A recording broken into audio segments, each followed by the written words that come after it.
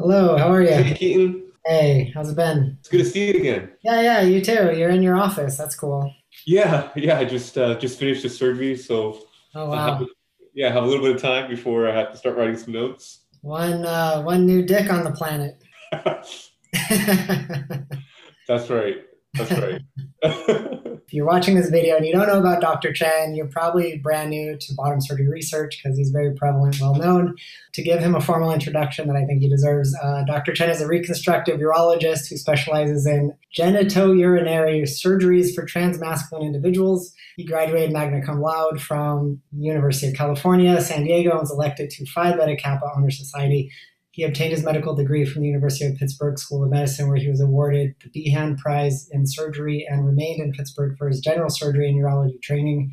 He subsequently completed a fellowship in reconstructive urological surgery and returned to Pittsburgh, joining the faculty as an assistant professor of reconstructive urology. After 3 years in Pittsburgh, he went home to California to perform gender-related genitourinary surgeries, including phalloplasty, metoidioplasty, glandsplasty, monsplasty, scrotoplasty, urethroplasty, fistula repair, insertion of testicular and penile implants. And as of March of this year, 2021, he has completed over 3,500 genitourinary gender affirming surgeries, including 441 phalloplasties slash metoidioplasties, 293 penile implant surgeries, 401 testicular implant surgeries, 396 scrotoplasties, 503 urethral surgeries, not counting the urethroplasties performed at the time of Fallow and Meta, and various other reconstructive procedures. Those are some really impressive stats. It's pretty cool to have some numbers like that. And congratulations on all of that. That's amazing. Thanks, Keaton. Um, so we left off with the last video talking about scar healing. I figure we might as well just pick up where we left off. We were talking about how silicone sleeves can help scar healing in terms of helping the scar be less rigid and bumpy. Potentially, you were talking about how ultimately, when it comes to scar healing, time and genetics play the biggest role. One other aspect of scar healing I wanted to get into was talking about the potential for removing scars, especially as it pertains to ALT. I ran into at least one instance online, and this was fairly recent, and I was pretty blown away that this was a possibility. I understand that it's a very tedious thing to do, but a guy was talking about, and I don't know whose patient he was, it could have been another surgeon, but he was talking about how his ALT scar was causing him a lot of just difficulty in life. He had it removed by, it sounded like they put like a tissue expander in his thigh that they would inject saline solution or something into every couple of weeks. And over the course of 6 months, they were able to drastically reduce and remove that scar, and his complications were largely improved slash reduced. Is this something that you guys have done frequently, or that you perform at all? Usually pretty rare, Keaton, and I have to say that that's the part that I don't do like donor site revisions. But from seeing and talking to patients as well as my plastic surgery colleagues, so for some patients the thigh scar can become really restrictive. And one way to help with that is to do what you mentioned, which is put a tissue expander on the healthy tissue on the side, which allows the expansion of neighboring healthy tissue, which later on, once that tissue has been stretched and matured, it can then be advanced over the scar site that's causing problems with daily activities. So that's something you can do. And it usually takes several procedures to get to complete coverage if that's something that's needed or wanted. But I would say the majority of patients who undergo ALT, they over time the scar just softens up, and it usually doesn't limit what the day-to-day activities are like. Yeah, I've noticed that patients, just various patients, talk about how their leg can be weaker and more tired after surgery, and sometimes comes back to sort of a normal level and catches up, I guess, with the other leg. And other times they can experience this sort of in an ongoing fashion and a lot of scar sensitivity. So if you don't perform scar revisions, does that mean you also don't perform this scar removal? It depends where it is. Like scars around the perineum, the scrotum, the penis, I do help with those. But when it comes to the donor site, the arm or the thigh, I usually refer that to my colleague. At the Bunkie Clinic? Mm-hmm. Mm-hmm. Okay. So they probably have experience doing that. Yeah, and I don't see it that often because oftentimes we do certain surgeries together. But yeah, I think there are only two patients that I know of in the past 6 years that underwent that type of donor site revision. The more common revision is there is usually kind of built-in laxity in the tissue already. Over time, the tissue stretches.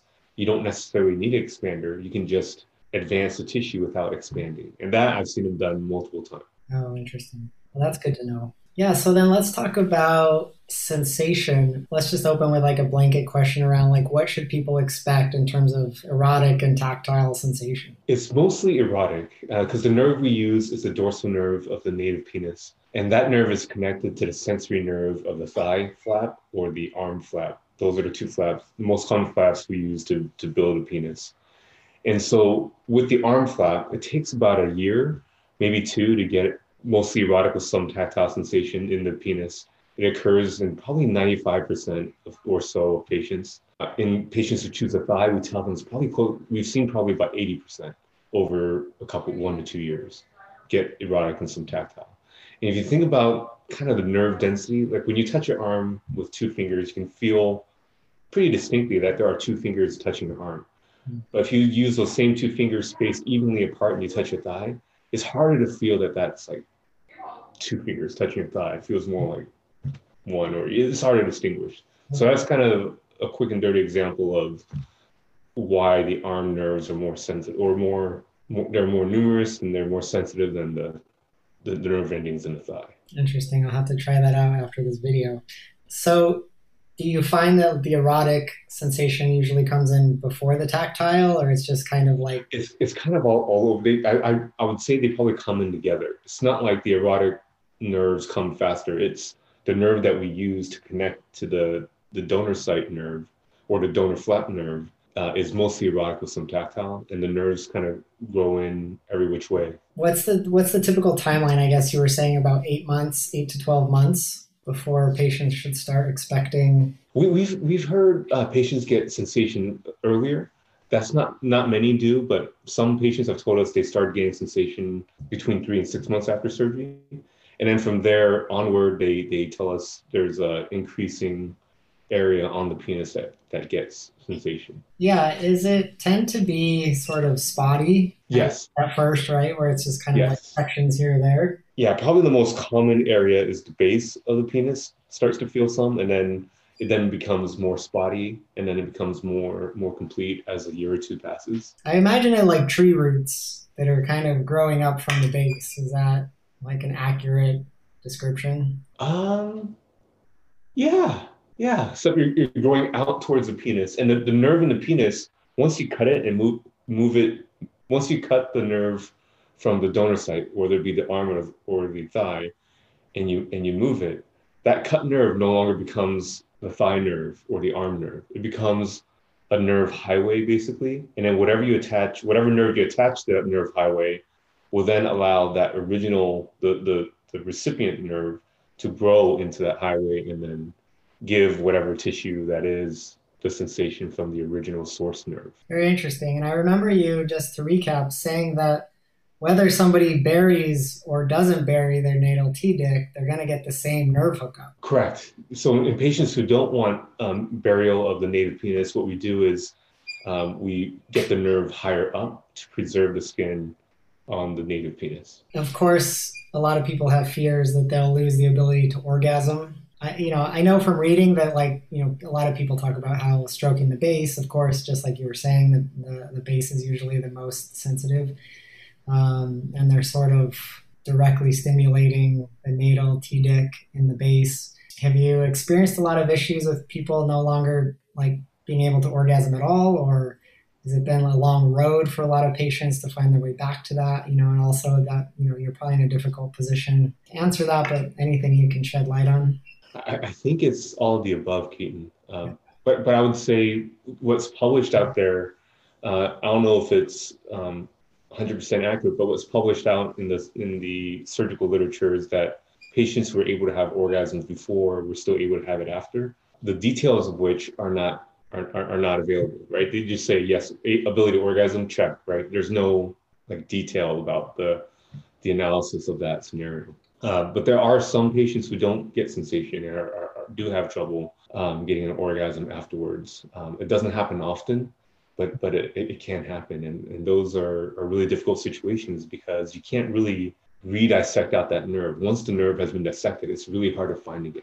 Nerves can be found if in fields that haven't been operated on previously, but once you dissect out a nerve and try to find that nerve again, that's a pretty difficult thing to do, and you probably cause more damage trying to do that. When we talk about patients who say, I guess the worst, most devastating example would be someone who maybe loses their penis from a blood clot or something like that. We don't get this. We can't find the dorsal nerve again of the native penis. We have to use a different nerve because of that scarring. So we usually would get, say, the ilioinguinal nerve, which is in the groin, and it supplies the side of the scrotum and the inner thigh. So that's not a great substitute for the penis, but it's better than nothing for some cases. But we wouldn't do that in someone who already has a functional penis, but then they were in the small percentage of unfortunate patients who could not get sensation or could not orgasm. Is that thigh nerve being hooked up to the scrotum in all cases, or is that sort of a backup nerve that you can... That's a backup nerve. For phalloplasty, we want the nerve that goes to the original penis to extend to the new penis. Okay. So we don't bother with the ilioinguinal nerve at the time of the initial surgery. But I know some practices, they do connect that nerve. But for us, it didn't quite make anatomic sense to have the penis feel like the inner thigh and groin. Sensation in the scrotum tends to stay intact for the most part. And in fact, I know some guys that have said their erotic sensation in their scrotum is strongly enhanced after scrotoplasty. And I wonder if this is because it's sort of harvesting skin that's around the front hole. That's pretty erogenous tissue that then becomes a scrotum. And then suddenly, I guess, they find this erotic relationship to their scrotum that they didn't have before to just the outer labia. That's an interesting observation, Keaton. I would think just anatomically reasoning this, the original penis, the native penis, when we connect the urethra and dissect out the nerve and bury it, depending on a patient's anatomy, can end up being at the base of the new penis, at the junction between the penis and the scrotum, or just at the upper part of the scrotum deep underneath. And it could be that patients are experiencing more erotic sensation in their scrotum because of that, because the head of the native penis is now sitting within the scrotum itself, kind of further back in. So that's one reason. The other reason could be, since erotic sensation, orgasms, things like that are both physiologic and psychologic, if you feel more comfortable in your new anatomy, that may be able to allow some patients to have more sensation in that region. But we definitely do an extensive scrotoplasty where there's what we call a dual blood supply. So blood supply to the majority tissue from above and below.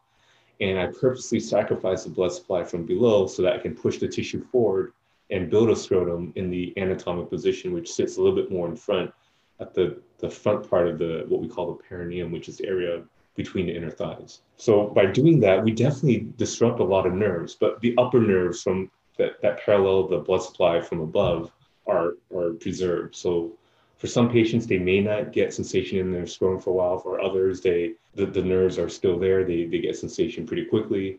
And then there are patients who have the in-between experience. When you say sacrifice blood supply, does that have any ramifications for patients that keep the front hole? No. So the dual blood supply, the upper and lower blood supply, allows surgeons to move tissue around. So I could cut the upper blood supply and move it down. Why would anyone do that? Some surgeons do that on purpose. The reason to cut the upper majority and move it down would be to make the native penis more prominent, specifically for patients who decide metoidioplasty is a better fit for them. I never do that, at least initially, because most patients, when they see me for metoidioplasty, they want their penis in the anatomic location with the scrotum in the anatomic location. If you cut tissue from above and then move it downward, yes, you make the penis more prominent, but now you're pushing scrotal tissue downward towards the perineum or anus. So you end up having a higher chance of sitting on your scrotum or making daily activities more difficult. Oh yeah, I have heard that as a complaint with at least one surgeon I can think of where the scrotum tends to rest between the legs instead of sort of moved up like you're describing. While we're on the topic of meta for just a minute, I did have somebody from the website ask me, how does having a full meta impact fallow? Sorry, does that result in less surgery time? Does the implant negatively impact the sensation in the scrotum? So if they're coming to you and they've already had a full meta with scrotum and then they're getting fallow, it seems like there would be some less surgery time because they've already got scrotoplasty, of course. And then does the implant negatively impact the sensation in the scrotum? So I guess that's getting into the topic of erection devices. That question is hard to answer specifically, mainly because metodoplasty is done so many different ways. One common way of doing metodoplasty would be to free up the tissues around the native penis to have it more prominent, build a urethra within it, but then not do much with the scrotoplasty other than taking the majora tissue and sewing it together in the midline and then putting implants inside. I think that's a reasonable way to do it. The downside with that is the scrotum ends up being closer to the anus. The tissue is with it between the legs. And when you have implants in there, it can definitely affect day-to-day activities and cause issues. That type of surgery, if someone has a meta of that type and then decide meta is not enough, they need phalloplasty, it doesn't compromise too much because usually vaginectomy is already done in patients who want vaginectomy.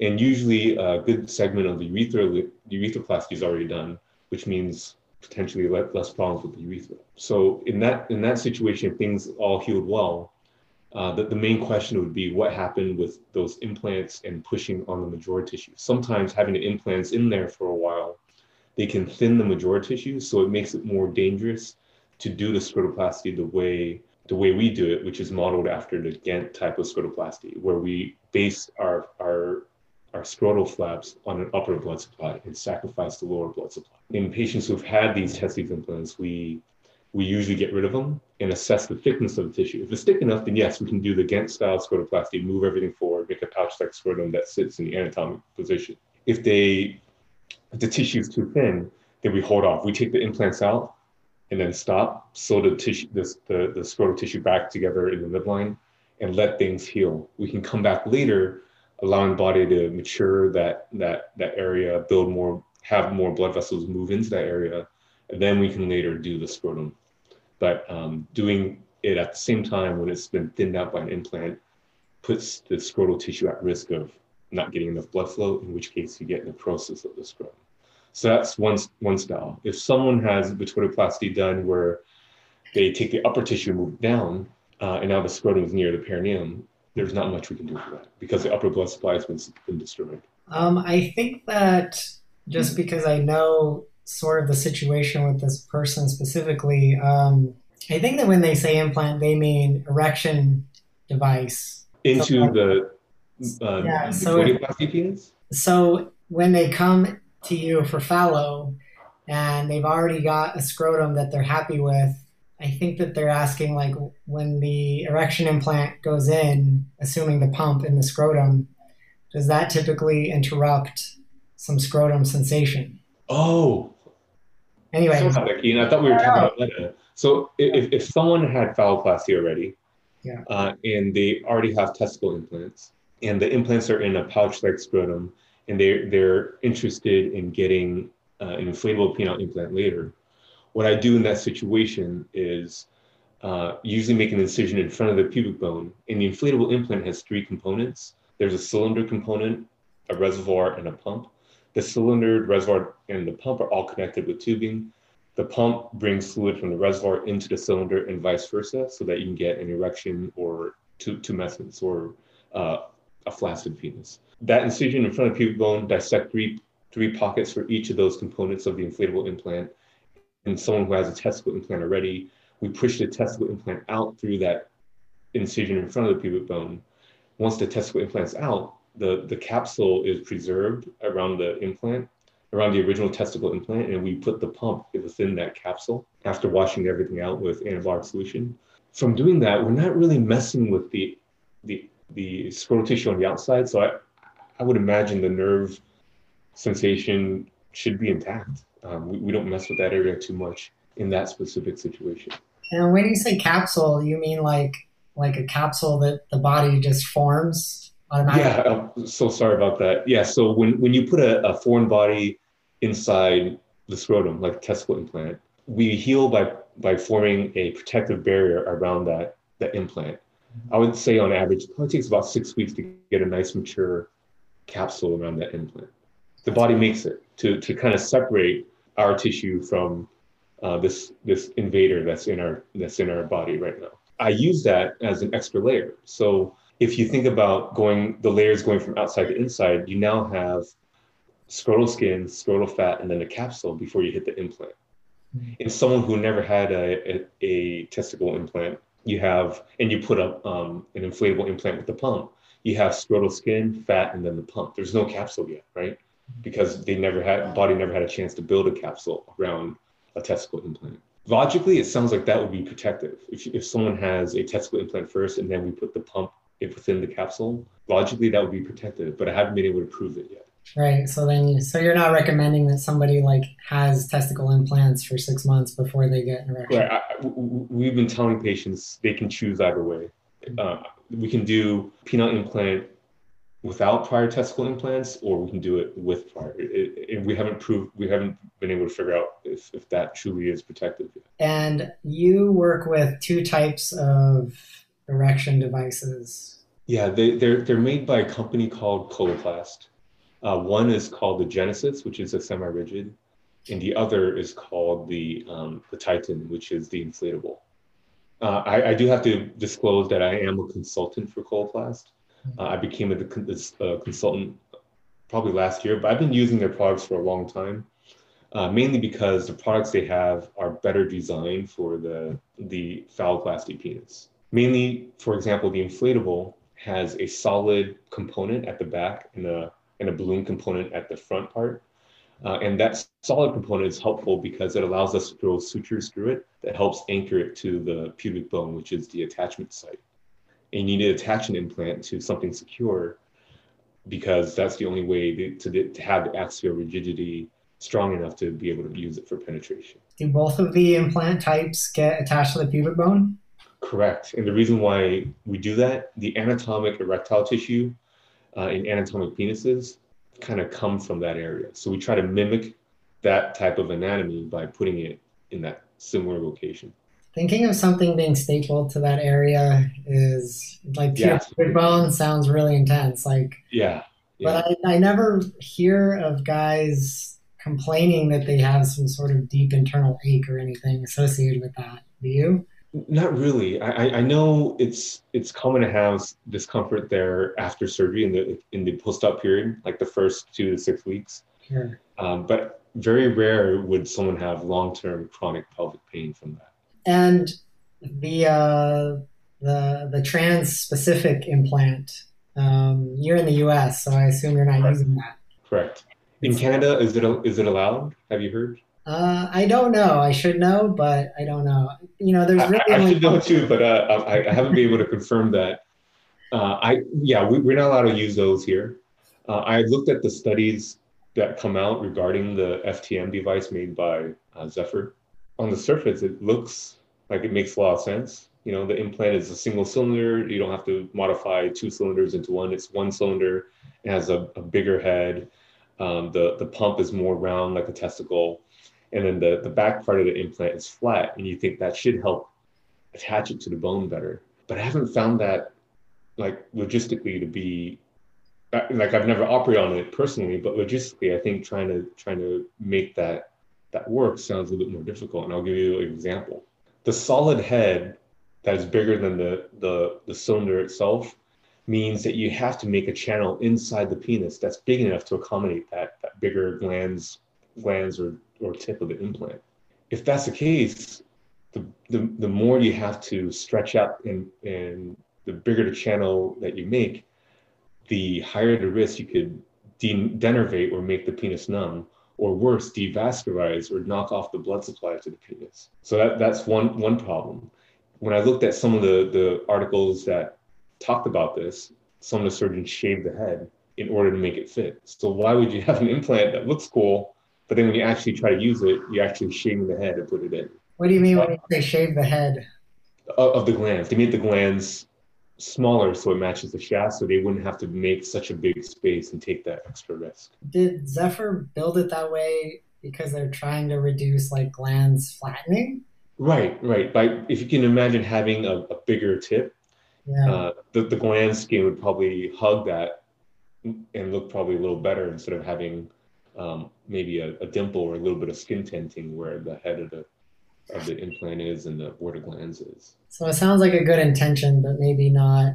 Yeah, and I think the nuanced improvement there would be maybe having a asymmetric inflation, which what I mean by that is the shaft can uniformly inflate a certain amount, but then the distal shaft of the implant can inflate more. That way you can put it in as a single tube, but then when you inflate it, it inflates asymmetrically where it's bigger at the head and then uniform in the middle.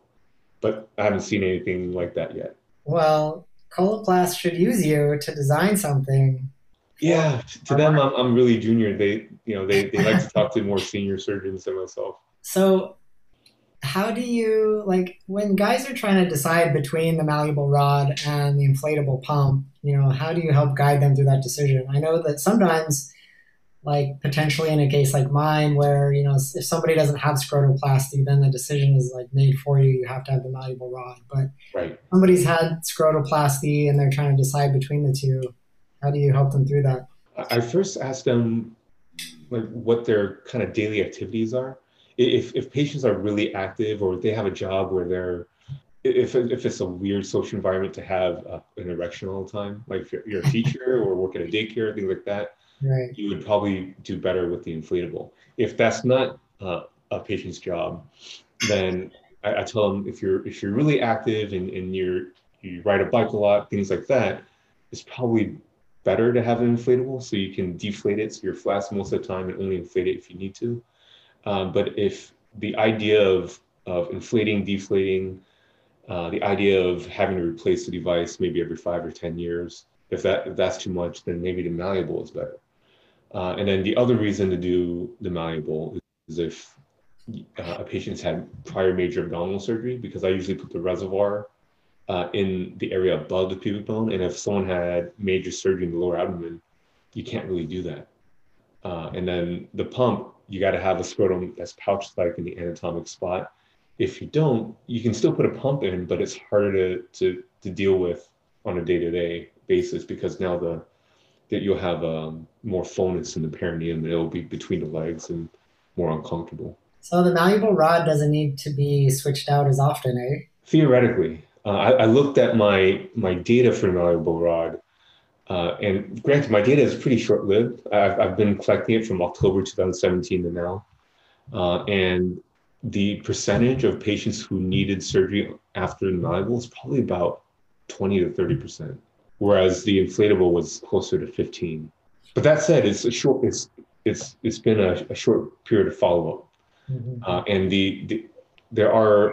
there's some evidence that the inflatable in the anatomic penis will last about 10 years for 70% of patients and 15 for about 60%.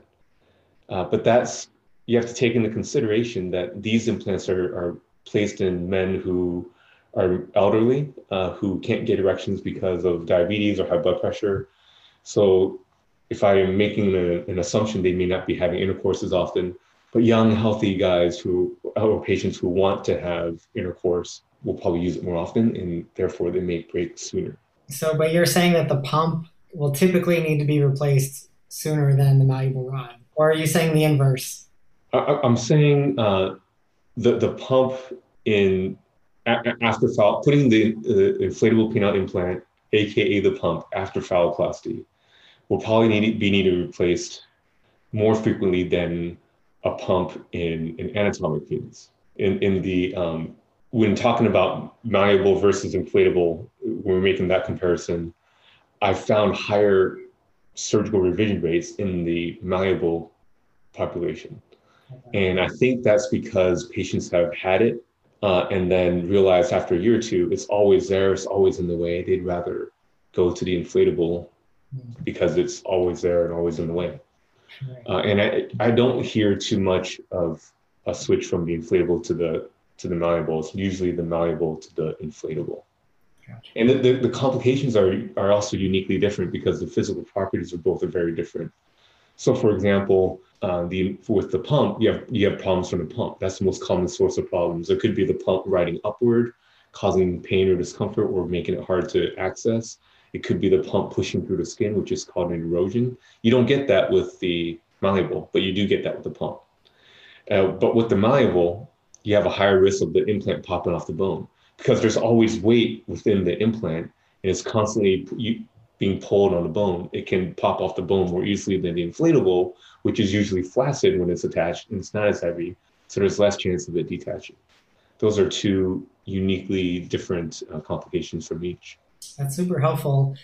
Do you ever run into situations where the pump is not strong enough, like the phalloplasty is too big or heavy, and like maybe they can get an erection, but it's still sort of, at a downward angle?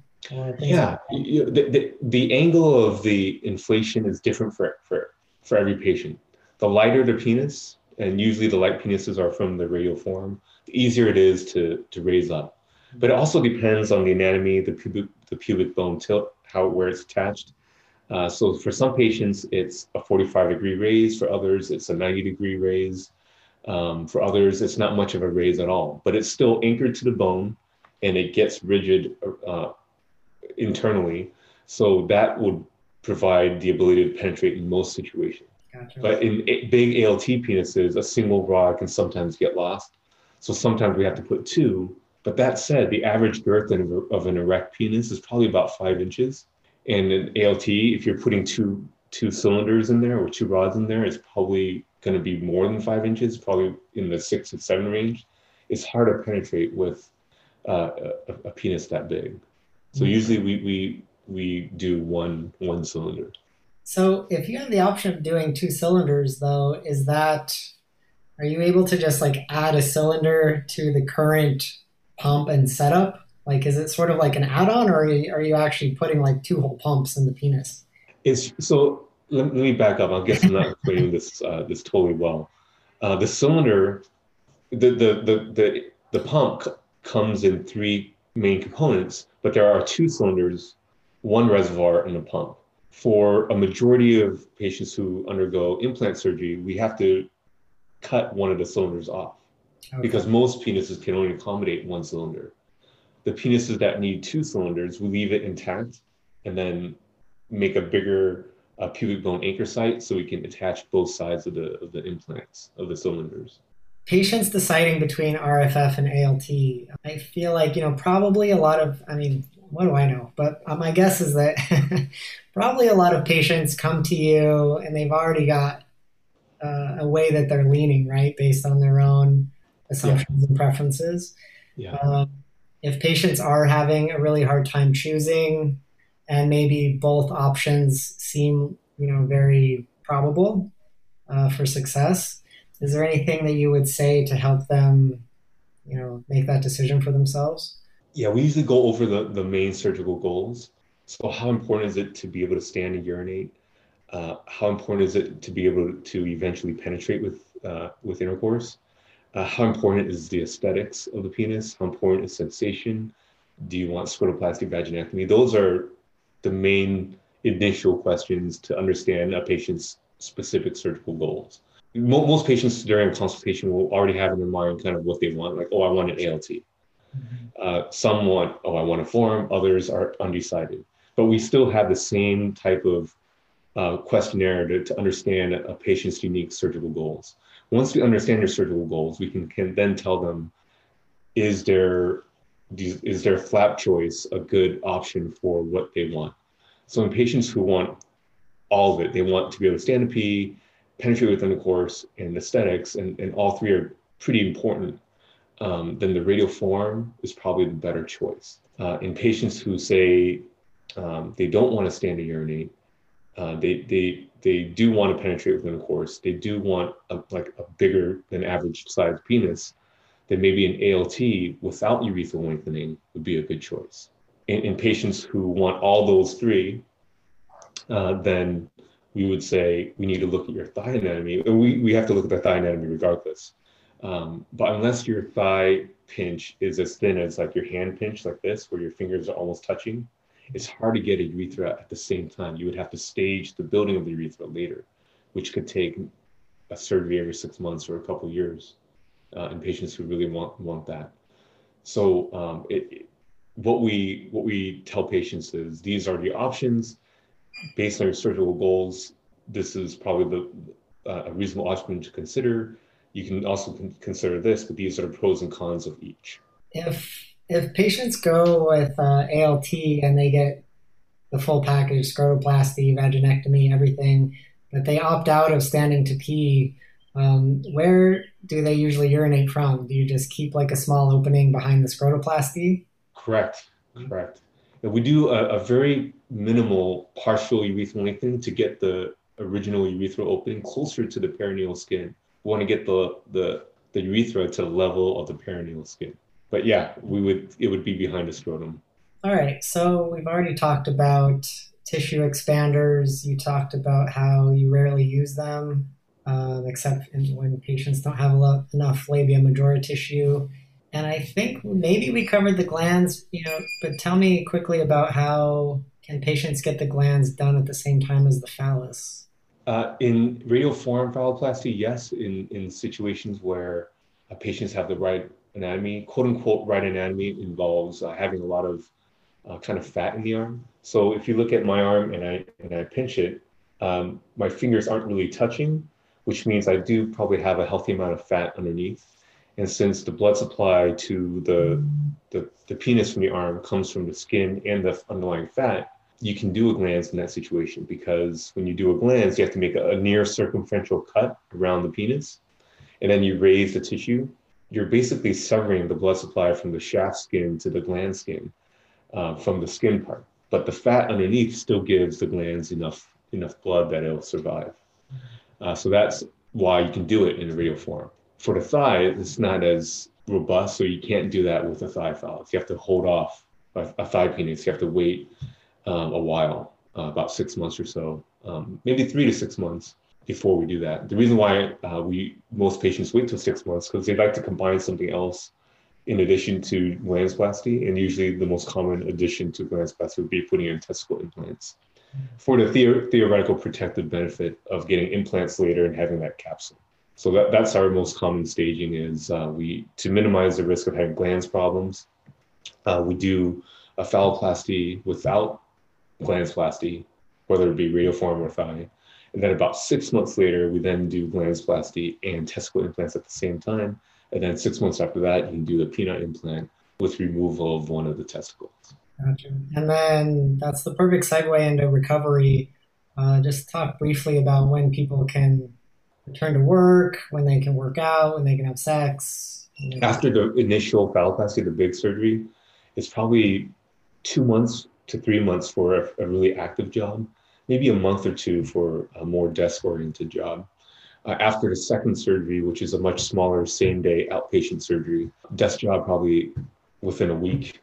More strenuous job, you still have to wait probably 4 to 6 weeks.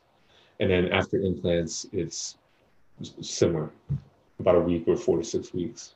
Would they be, once they can return to work on that timeline you just explained, would that basically be the same timeline that they can also start beginning to work out and have sex? And is all that sort of stuff kind of happening at the same time? Yeah, so after the initial one, working out probably in the 2 to 3 month range, sexual activity around 2 months. After the second and third one, those are pretty similar in terms of surgery. What's the word I'm looking for? I guess the severity or so the second and third surgery are much smaller. They're smaller surgeries, so it's an easier recovery. So I would say working out is probably around 6 weeks. So work is a little bit sooner, as long as it's not too strenuous. And then going back to really working out, running, things like that, probably in the 6 to 8 week time scale. In terms of staying in town after surgery, if somebody has to fly in for meta and for fallow? Yes, for meta or fallow, the first surgery would probably be 4 to 5 weeks in town, 5 for fallow, 4 for meta. For the second surgery, 1 to 2 weeks. For the implant surgery, the peanut implant, 2 weeks, ideally. If people have complications once they're home, how does that work with your office? The office number is always there. It's always checked. During daylight hours, my office staff answer it. After hours, if patients leave a message, it comes to the messaging service, and I get it, and I contact them if it's emergent. I also am I'm very free with giving out my email to patients who've had surgery, and so they will oftentimes be able to reach me via email. I check it like 10 to 20 times a day, maybe more. It just depends. You're always on call basically when it comes to like aftercare support. Yeah, yeah, and I try to not follow the practice or I guess business mantra of, oh, we'll get back to you in 3 to 4 business days. That's just not something that you can do. I usually try to get back to someone within a couple hours or so. Yeah, I think we've covered it all. So yeah, well, thank you so much again, and I look forward to posting this. And I guess that's it. Awesome. I really enjoyed it. Thanks so much for the time, and we'll be in touch. You're welcome, Keaton. Thank you for doing this. Appreciate it. Bye. Bye. Hey, quick update that we've been busy uploading tons of products to our Mod Club store at clubftm.com/shop. We've added most of the products from TransGuy Supply, including all of their packers, STPs, Cake Bandit packing briefs and boxers, which are really great. Everything from Transthetics like the Hot Rod and Lollipop, plus specialty items from queer-owned and operated shops like Come As You Are in Toronto, Canada, and Early to Bed in Chicago, amongst many more I'm not naming. So we're uploading products there all the time to help you find everything in one convenient place. Head on over to clubftm.com/shop. When you start your search there and then purchase from the merchants, we get a small commission, the merchants get paid, and you get something you want. So it's a win-win all around and helps us continue to host this site and content. Now back to the show.